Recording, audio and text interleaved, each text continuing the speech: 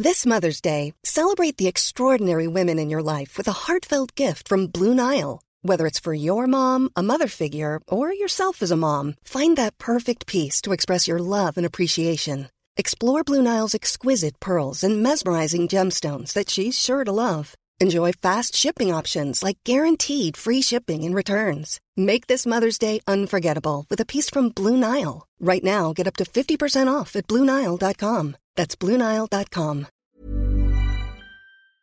Hello. Hello. Welcome back to Postcards from Midlife.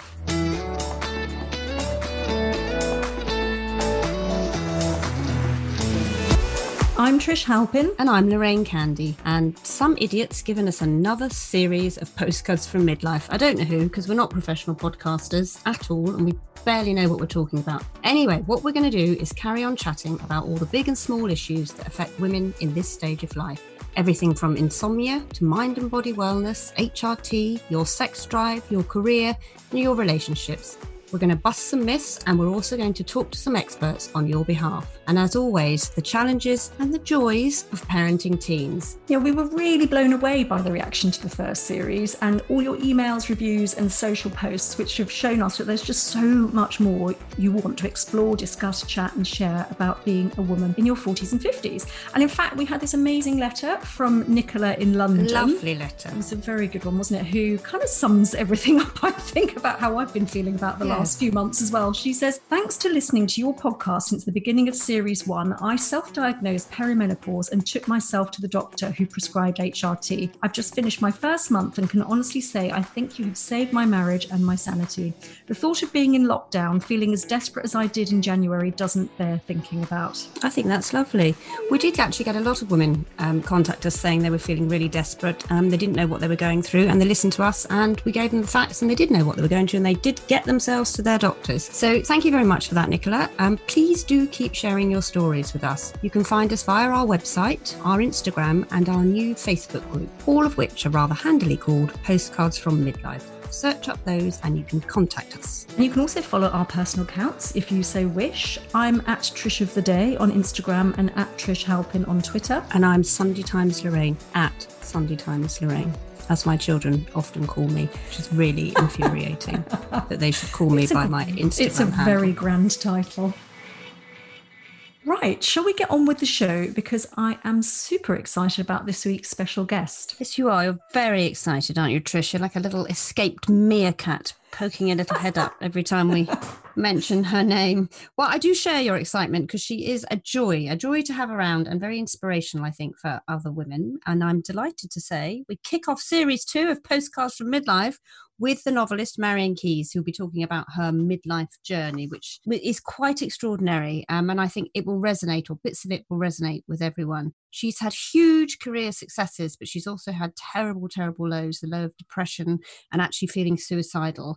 But now, at the age of 56, she's riding high once again with her most recent novel, Grown Up. And new to this series, we're also going to be trying out some beauty, fitness and wellness fads. Not fads, Trish, not fads. Oh, no, they're not fads. No, but actually, they're mostly DIY, aren't they, for obvious reasons? We're trying and testing a lot of things so we can be helpful and useful, because we are useless podcasters, but we might have other helpful and useful things we can do.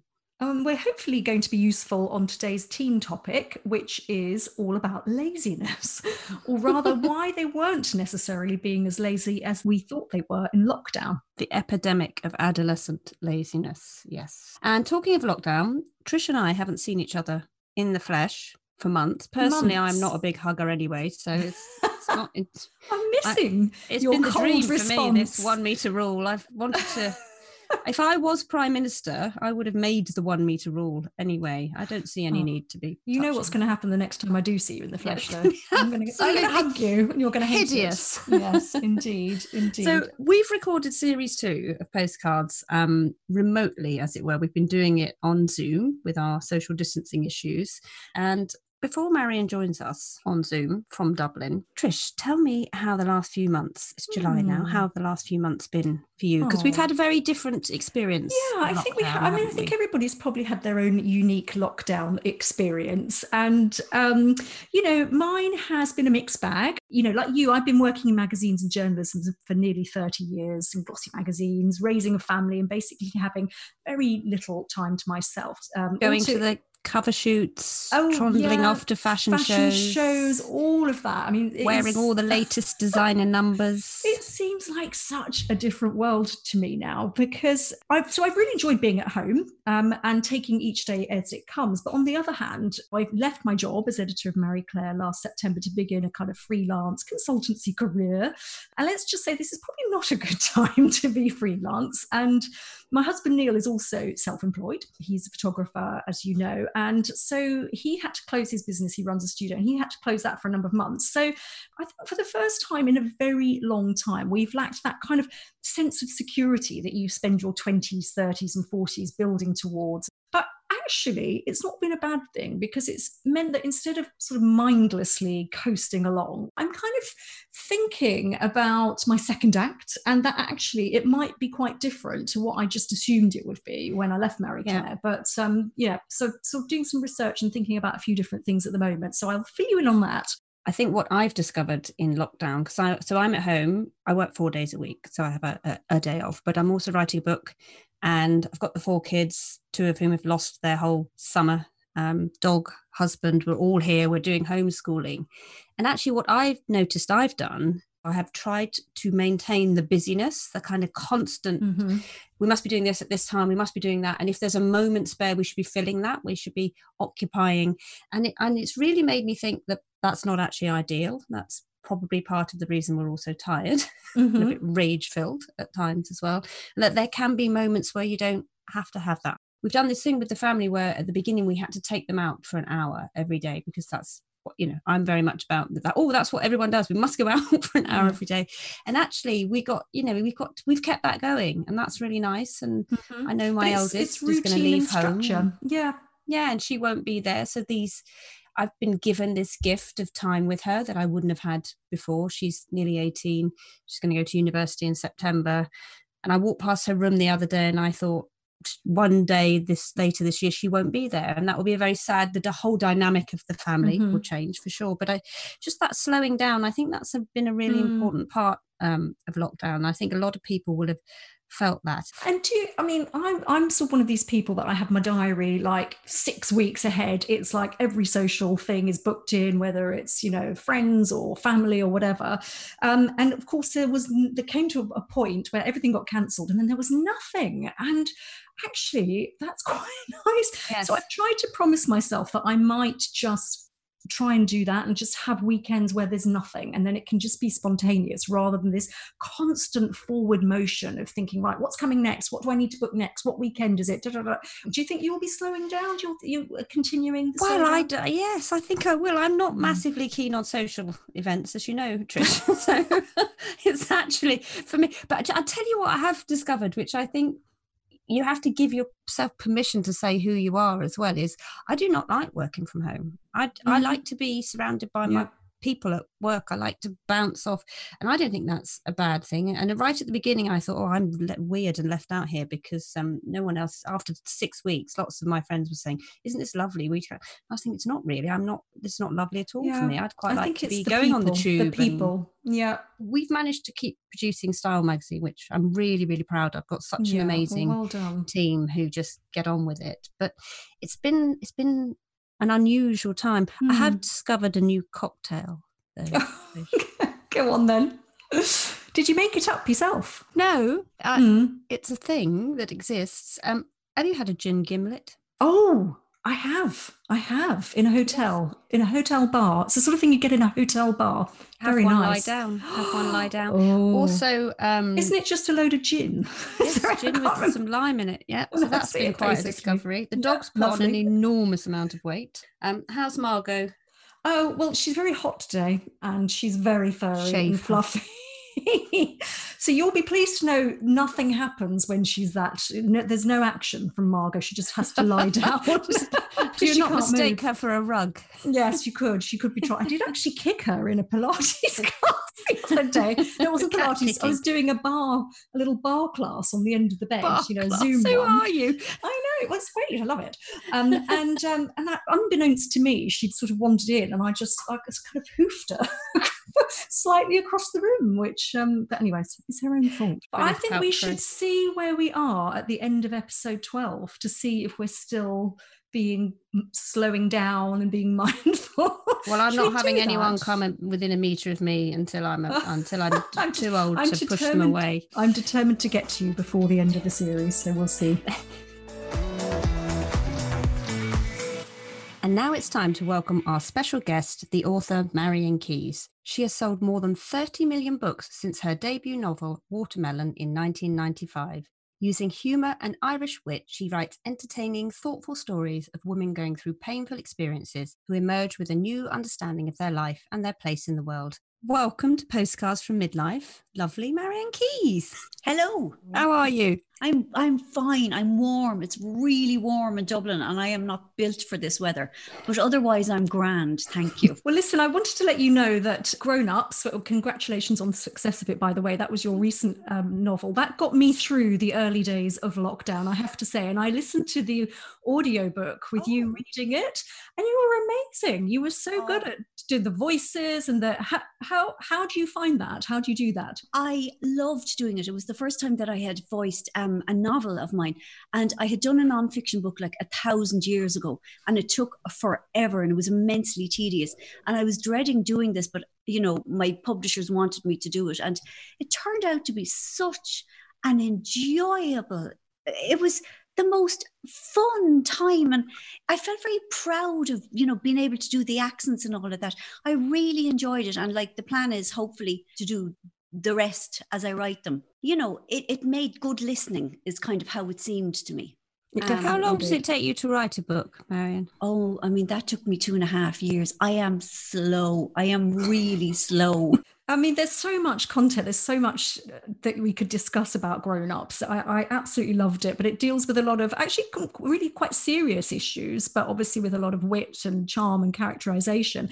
I mean, you do disordered relationships with food and body image, self-esteem, confidence, and a lot about the pressures of midlife marriage. Do you want to just give our listeners a quick synopsis and tell us what inspired you to write the book? It's about 3 brothers, and they're kind of glamorous, good-looking, attractive family. They have wives, ex-wives, adult stepchildren, younger kids, and on the surface they all get on very well because everybody makes the effort, and obviously underneath things are far more complicated because they always are, but everything stays fairly functional until one of the wives, Cara, gets a bang on the head. She gets concussion, and she knows something about, she knows the secret about some of the other people that were there that night, some of the other people in the family. And this happens at the start of the book. The reader doesn't know the details of the secrets, but they know that secrets have come out. And then the book starts 6 months earlier, and you see everything that happens to this big, messy family. The ages range from 22 to 50. And, I wanted to have that range because I think, human beings, we are always worried and we're always afraid, but I think our worries change as we age. And I mean, for a long time, I really thought I would get to the age where I had evolved out of my fears, and that I was just kind of this benign, wise, calm figure who never got upset about anything. And I'm kind of realizing now that I'm going to get upset about stuff till the day I die. Where are you in your midlife journey then? Where are you emotionally and physically? Well, I'm 56, so How does that feel, being 56? Yeah, it feels weird. I mean, I now and again I think, God, that's immensely old. How did that happen? And then other ways it feels like, because our lifespans have expanded so much, it does really feel maybe, literally midway through my life. And then, a lot of the time my age isn't something that I think about. I'm well into the menopause, utterly devoted to HRT, and other things have started happening. Like I have really bad arthritis in my fingers, which...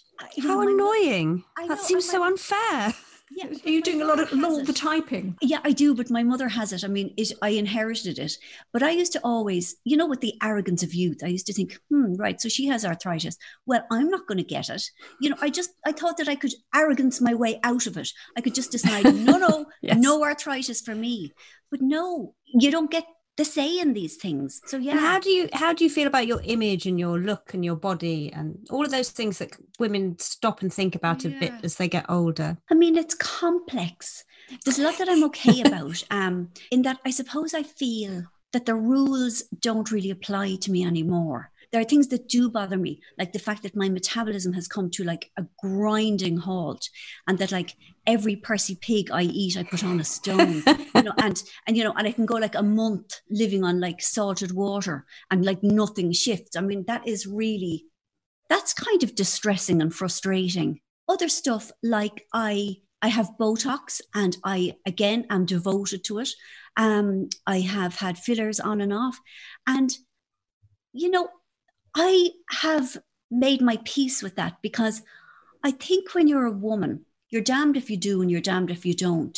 And, people are so quick to take ownership of a woman's appearance and go, Jesus, she's let herself go. Or, oh, who's been guzzling the Botox? I think whatever you do, you get judged. And I thought, okay, judge me with my smooth forehead. It does look really good. Yeah. Is it because you want to look younger? Not so much younger. I mean, the forehead thing was because I looked so cranky the whole time. Like I have 2 furrows here, and like literally you could plant potatoes in them. They're so deep. And, I always looked like I was disapproving. And I mean, I'm not actually a disapproving person. I felt like it was misidentifying who I am. Yeah. And so my lady who does my injection says that she makes me look fresh. Fresh is lovely. I want to look fresh. So you were talking about being devoted to HRT. Can you tell us what was going on for you in terms of symptoms, or what was happening that you went to the doctor to get some help? Well, I was 45, and it was the year that I can't even describe it, really, tumbled into the most awful state of mind. I mean, they call it a major depressive episode. To me, it felt like a nervous breakdown. That isn't a medical term any longer. And I went to my doctor to refer me to a psychiatrist. And she did. But she also said, well, let's check your hormone levels and see where they are. And she said it was really, really hard to check if a person had started menopause or if they were perimenopause, because apparently the tests are not very reliable. But anyway, it came back and it said that I had, dropped estrogen in a fairly dramatic fashion. So, I mean, she put me on HRT then.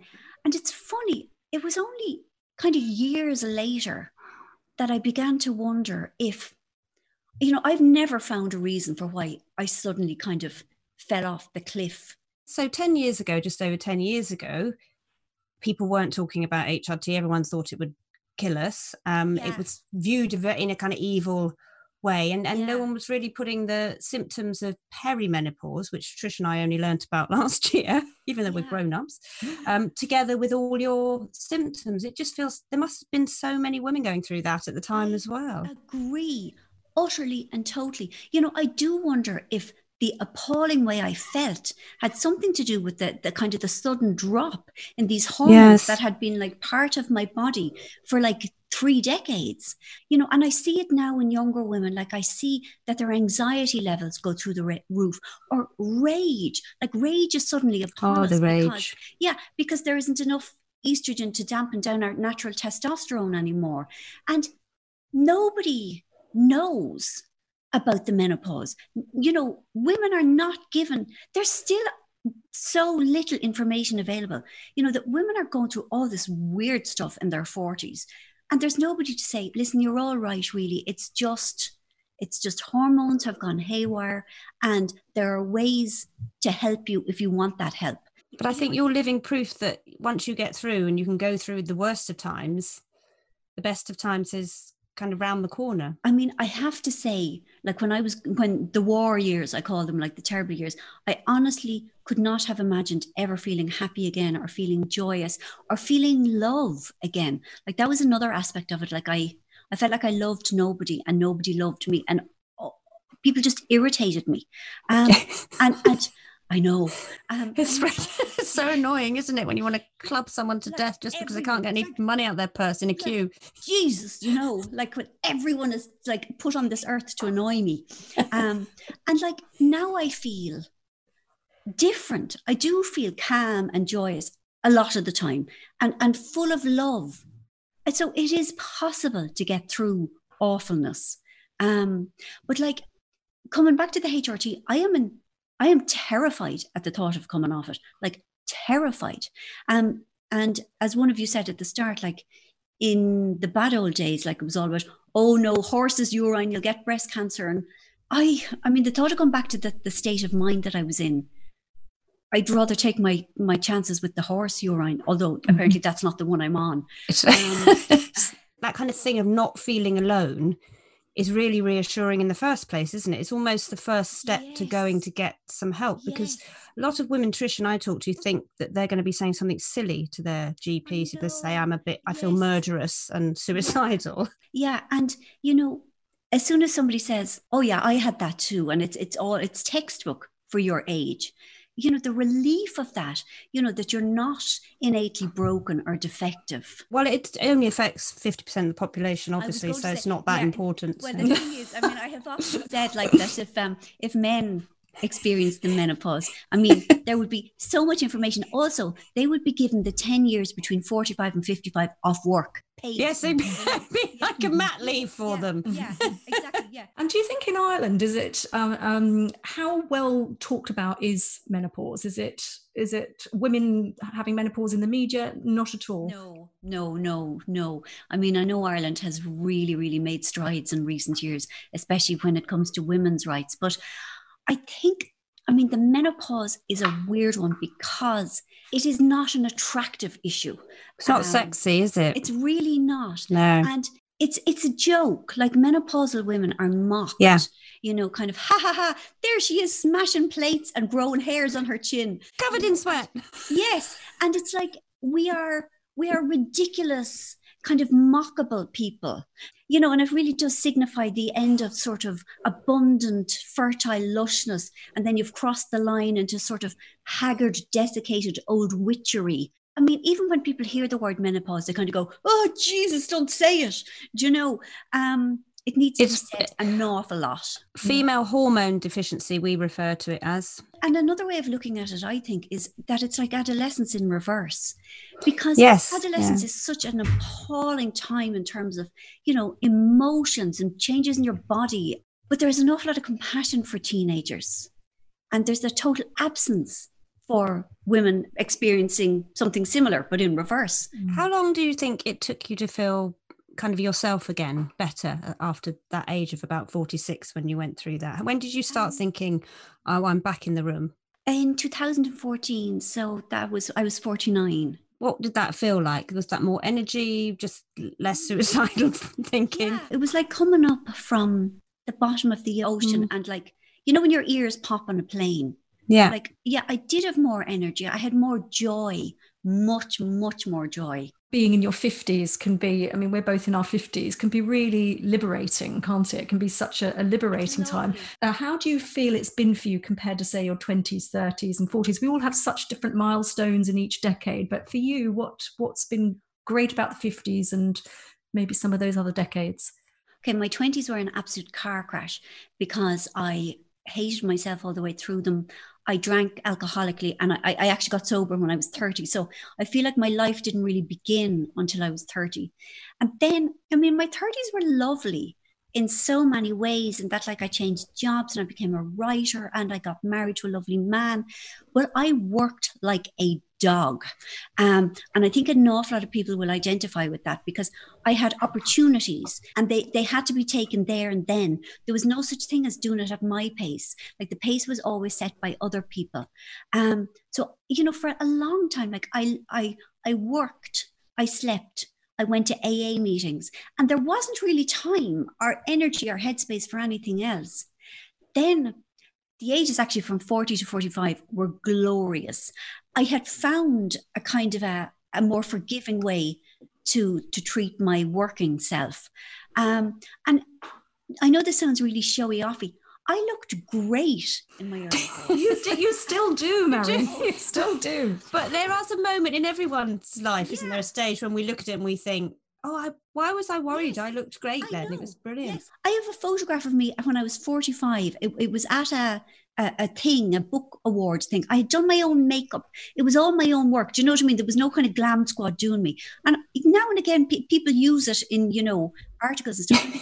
Jesus Christ, I looked amazing that night.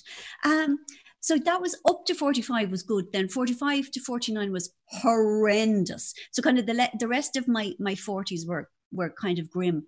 Then 50 to now it's been lovely, really, in that, again, I'm still working, which I'm so grateful for.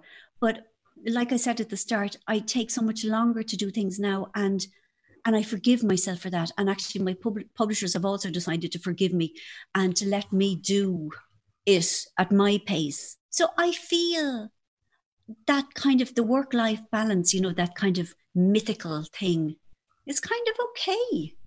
And talk to me about children, because you've talked about this before, and you've written a bit about it. So you don't have children with lovely Tony.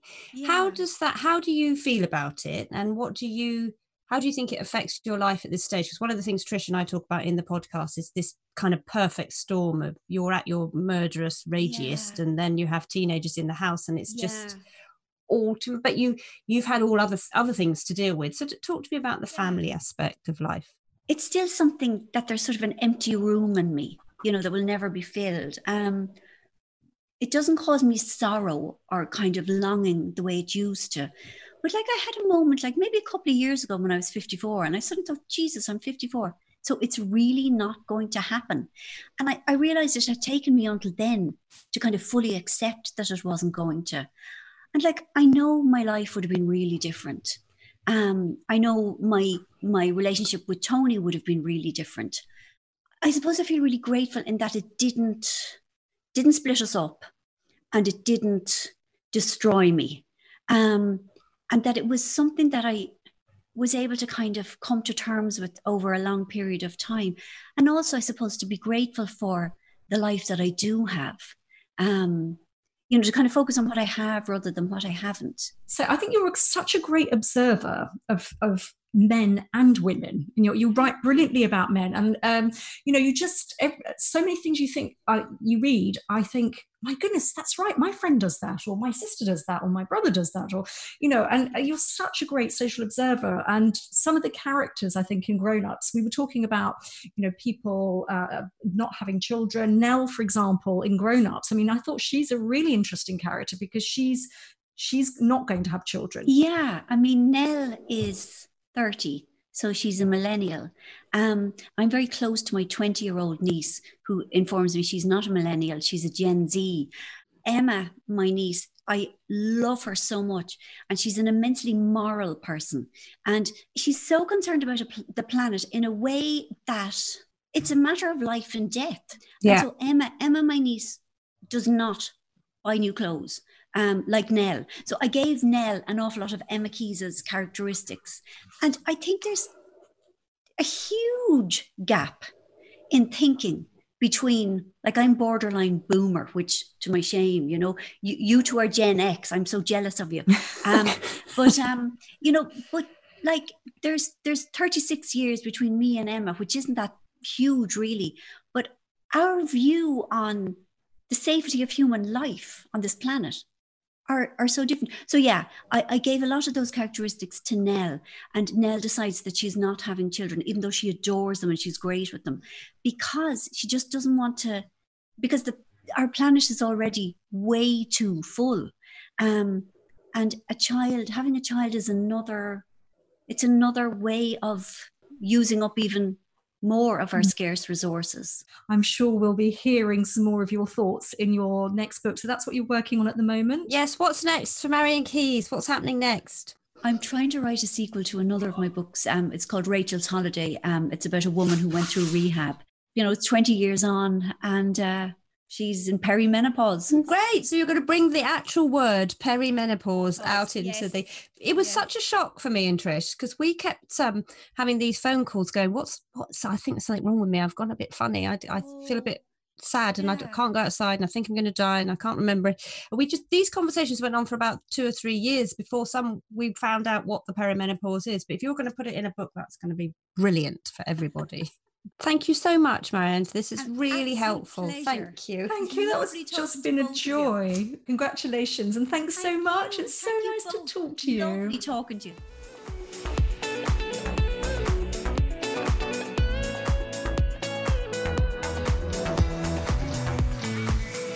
Hello, I'm Mariella Frostrup, and you can hear my afternoon programme on Times Radio. Join me as I talk to renowned guests about the worlds of culture, lifestyle and entertainment. Listen to my afternoon show for free on DAB Radio, your smart speaker, online at times.radio and via the Times Radio app every Monday to Thursday, 1 p.m. to 4 p.m. on Times Radio. Know your time.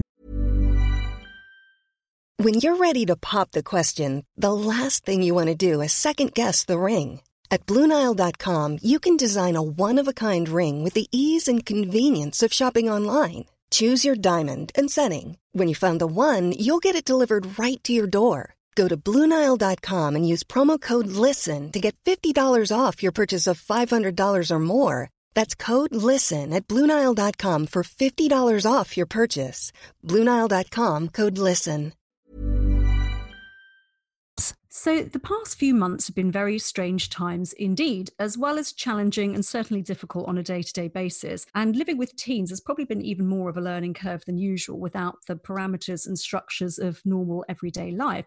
So Lorraine, I'm wondering what that period has been like for you and maybe what surprised you about your kids and teenagers. Well, they do get up very late, which I don't have a problem with because their rhythms are different, but they don't seem to have any plans. They've had all their big plans taken away, clearly, so they're a bit lost. But I think for me, I tried to think that it's not laziness, it's lack of purpose, because at any age in life, no purpose it can make you depressed and anxious. But they do stay in bed a long time and they do just get quite slothful. Have you ever followed a teenage girl around the kitchen? I have watched. They don't put the lid on anything or drawer, leave it open, and you'll say, why is that open? Oh God, what's the point of you? Well, why are you nagging me now? Talking to a lot of my friends, we've all been quite stunned at how inactive our teens were in that period. And obviously with the long summer to follow, obviously for my age kids, they were doing their GCSEs. So there's this whole huge gap in their summer happening. But I think, what I wanted to remember was that actually normally they're not lazy. They are, we've talked about them being messy and dropping towels on the floor and all that sort of thing before, but actual laziness, they're not, because they're usually really, really busy with school, with sports, with social activities. So lockdown, I think, was really exceptional. We sort of tried to get them to come on walks. And, Esme said, yeah, but Mum, you just walk somewhere, you might see a stick on the floor and a pigeon. What's the point of that?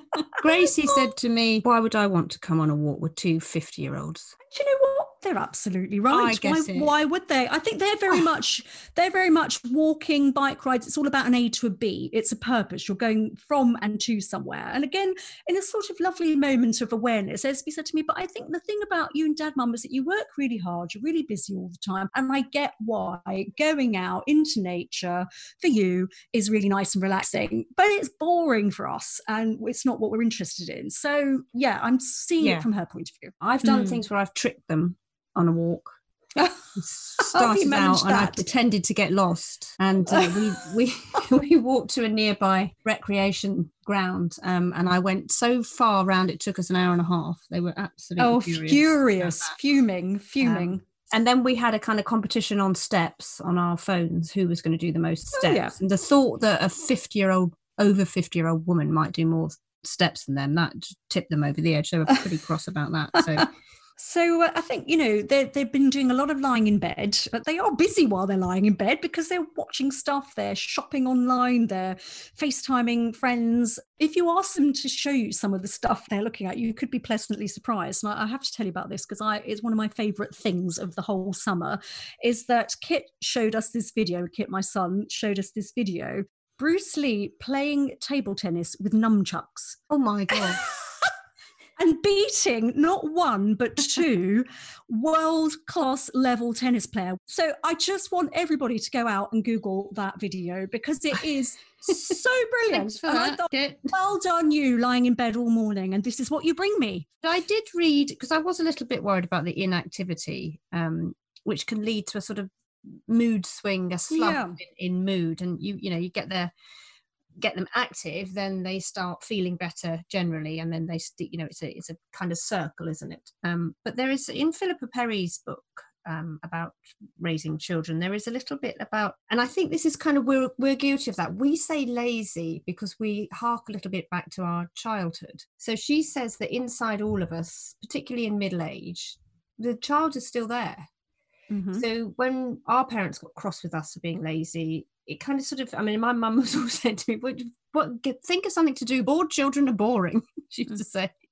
I think we have to learn how to talk to them about it. And I think to start any kind of confrontation about them lying around would be the worst thing to do. You've got some thoughts on structure though. Yeah, I think because we all need structure, and they particularly need structure for their mental health and well-being. If they stay in bed after midday, we already know they're on a slightly different sleep pattern to the rest of us.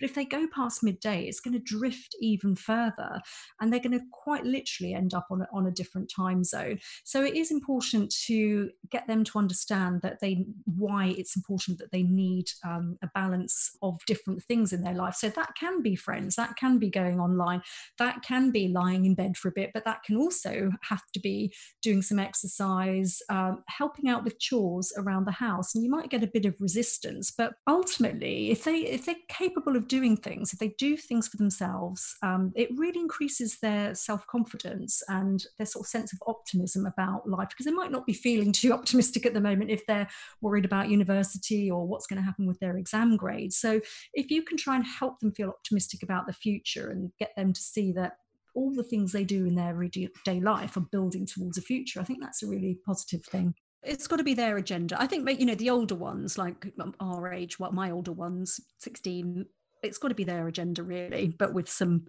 nudging to make sure that they're okay, as you say. Right, so we've talked about our experiences of our teens and what's been happening, but what can we actually do about it? What can people do? I guess to sum up, there are kind of 3 things you could do if you think your teen is being lazy, and please don't use that word in front of them. So define your feelings, not your child. So what you would appreciate them doing, how they can help you. So you're asking, not telling them to do it. Just let it go sometimes. Don't sweat the small stuff. Just let it go because they're going through a lot. And don't make them feel guilty about it. And just look out for the underlying behaviour. There may be something else that's going on that you don't know about. And check your timing on when you talk about that.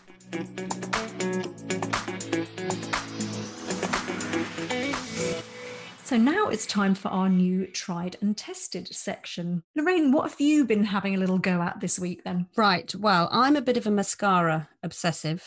I've been in the fashion and beauty industry for 10,000 years.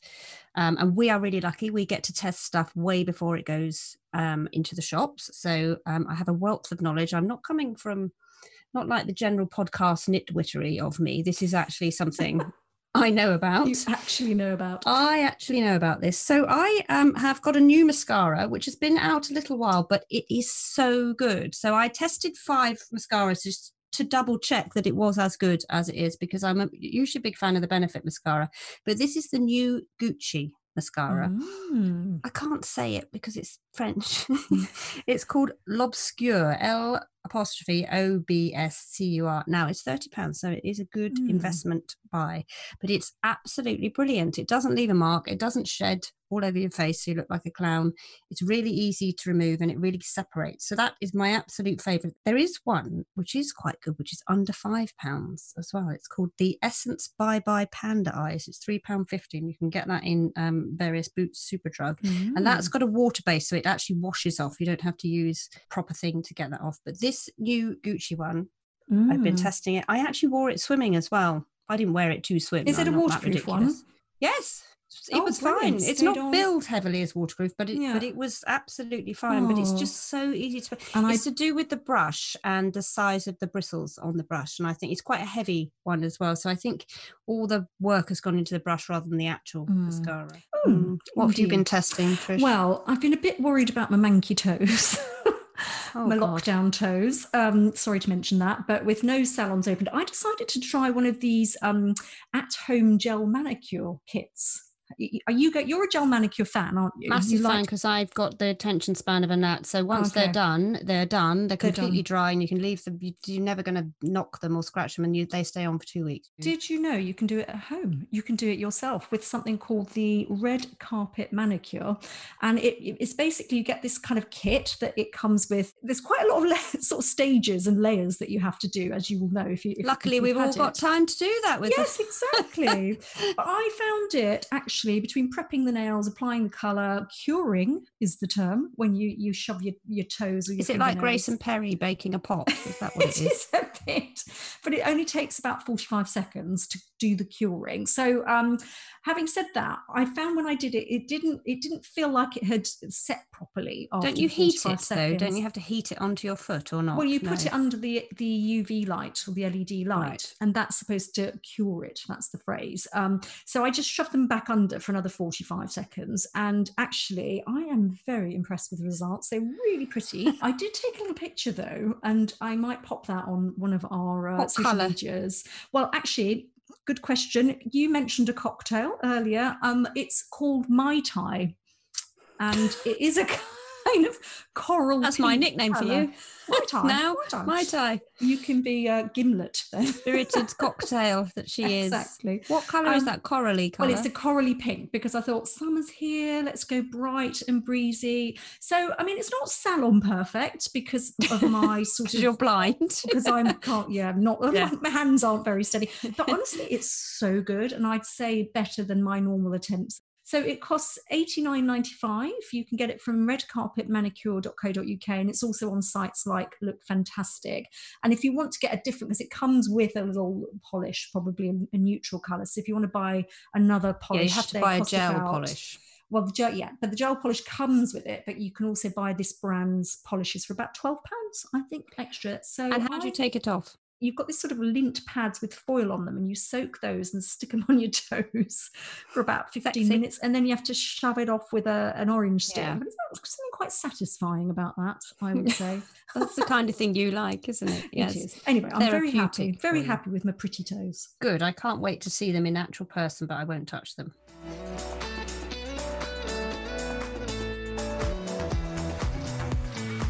Now for a little trip down memory lane, our lovely little nostalgia noodling moment. What have you been nostalgia-ing about this week, Lorraine? Well, it's an extraordinary thing. My nostalgia noodle is an actual real-life nostalgia noodle to back in time. So a couple of weeks ago, I got a letter in the post, which started, I'm so sorry, this is out of the blue. It says, I'm not sure whether you remember my mum, Evelyn or Eve. She was the daughter of Jack, brother of your grandma, Annie. I don't know what that makes it. So that's my dad's cousin, I think. So that would be second cousin for me. Second cousin, yeah. She said, anyway, my mum passed away a few weeks ago. And the purpose of my letter, though, it's so nice. It really made me cry when it arrived, is to let you know that my mum follows your career progression over the years. She'd cut out articles from the newspaper. She would buy Elle magazine in Tesco's and Cosmo. She was so proud of you and everything you achieved and admired you from afar. I just thought that you would like to know this in all these uncertain times we're going through, that someone was thinking of you, even though you did. I mean, I never met her, even though you didn't know them. Lovely. It's so lovely. Evelyn Evelyn Renfrew. She was buried in May. So what a lovely nostalgia needle that is. It is. It's funny to think, isn't it? Your family spreads out and you maybe have an effect on them, even though you don't know the effects that you have on them. I'm so glad she took the time to write. I just thought that was a lovely thing to do. But again, maybe during these times, people have time and they can do the thoughtful and that you want to connect, don't you? People want to connect, which I think is really nice. What have you been nostalgic about? I inspired by knowing that the lovely Marianne was coming on. I started thinking about because she lives in Dublin, and my summer holidays in Ireland every summer as a child. And you are of Irish descent now. Oh, absolutely. Both my parents are Irish. We'd get in the car, we'd drive up to Holyhead or Liverpool and then get the ferry over to Dublin. And it was just brilliant because we'd have 2 weeks in the west of Ireland with all the cousins and the relations and everything. And my only memory of it is being sunny, which obviously is not possible in the 70s abroad. And also when I got to teenage years, I snogged a very nice Irish boy on the boat. Did you? It was very nice. Is this like normal people? Oh God, actually, now you mention it, I can't remember what he looked like, but maybe I'll just substitute him on normal people for with a younger version of me, obviously, not a now version of me. Oh, that's a lovely little nostalgia noodle, Trish.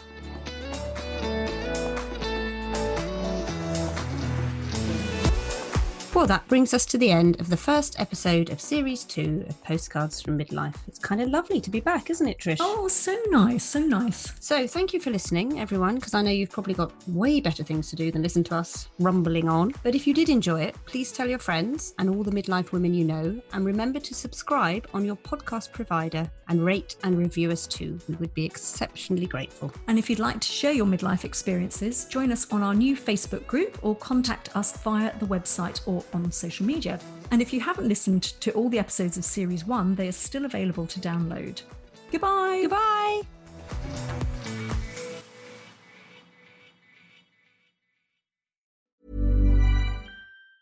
Planning for your next trip?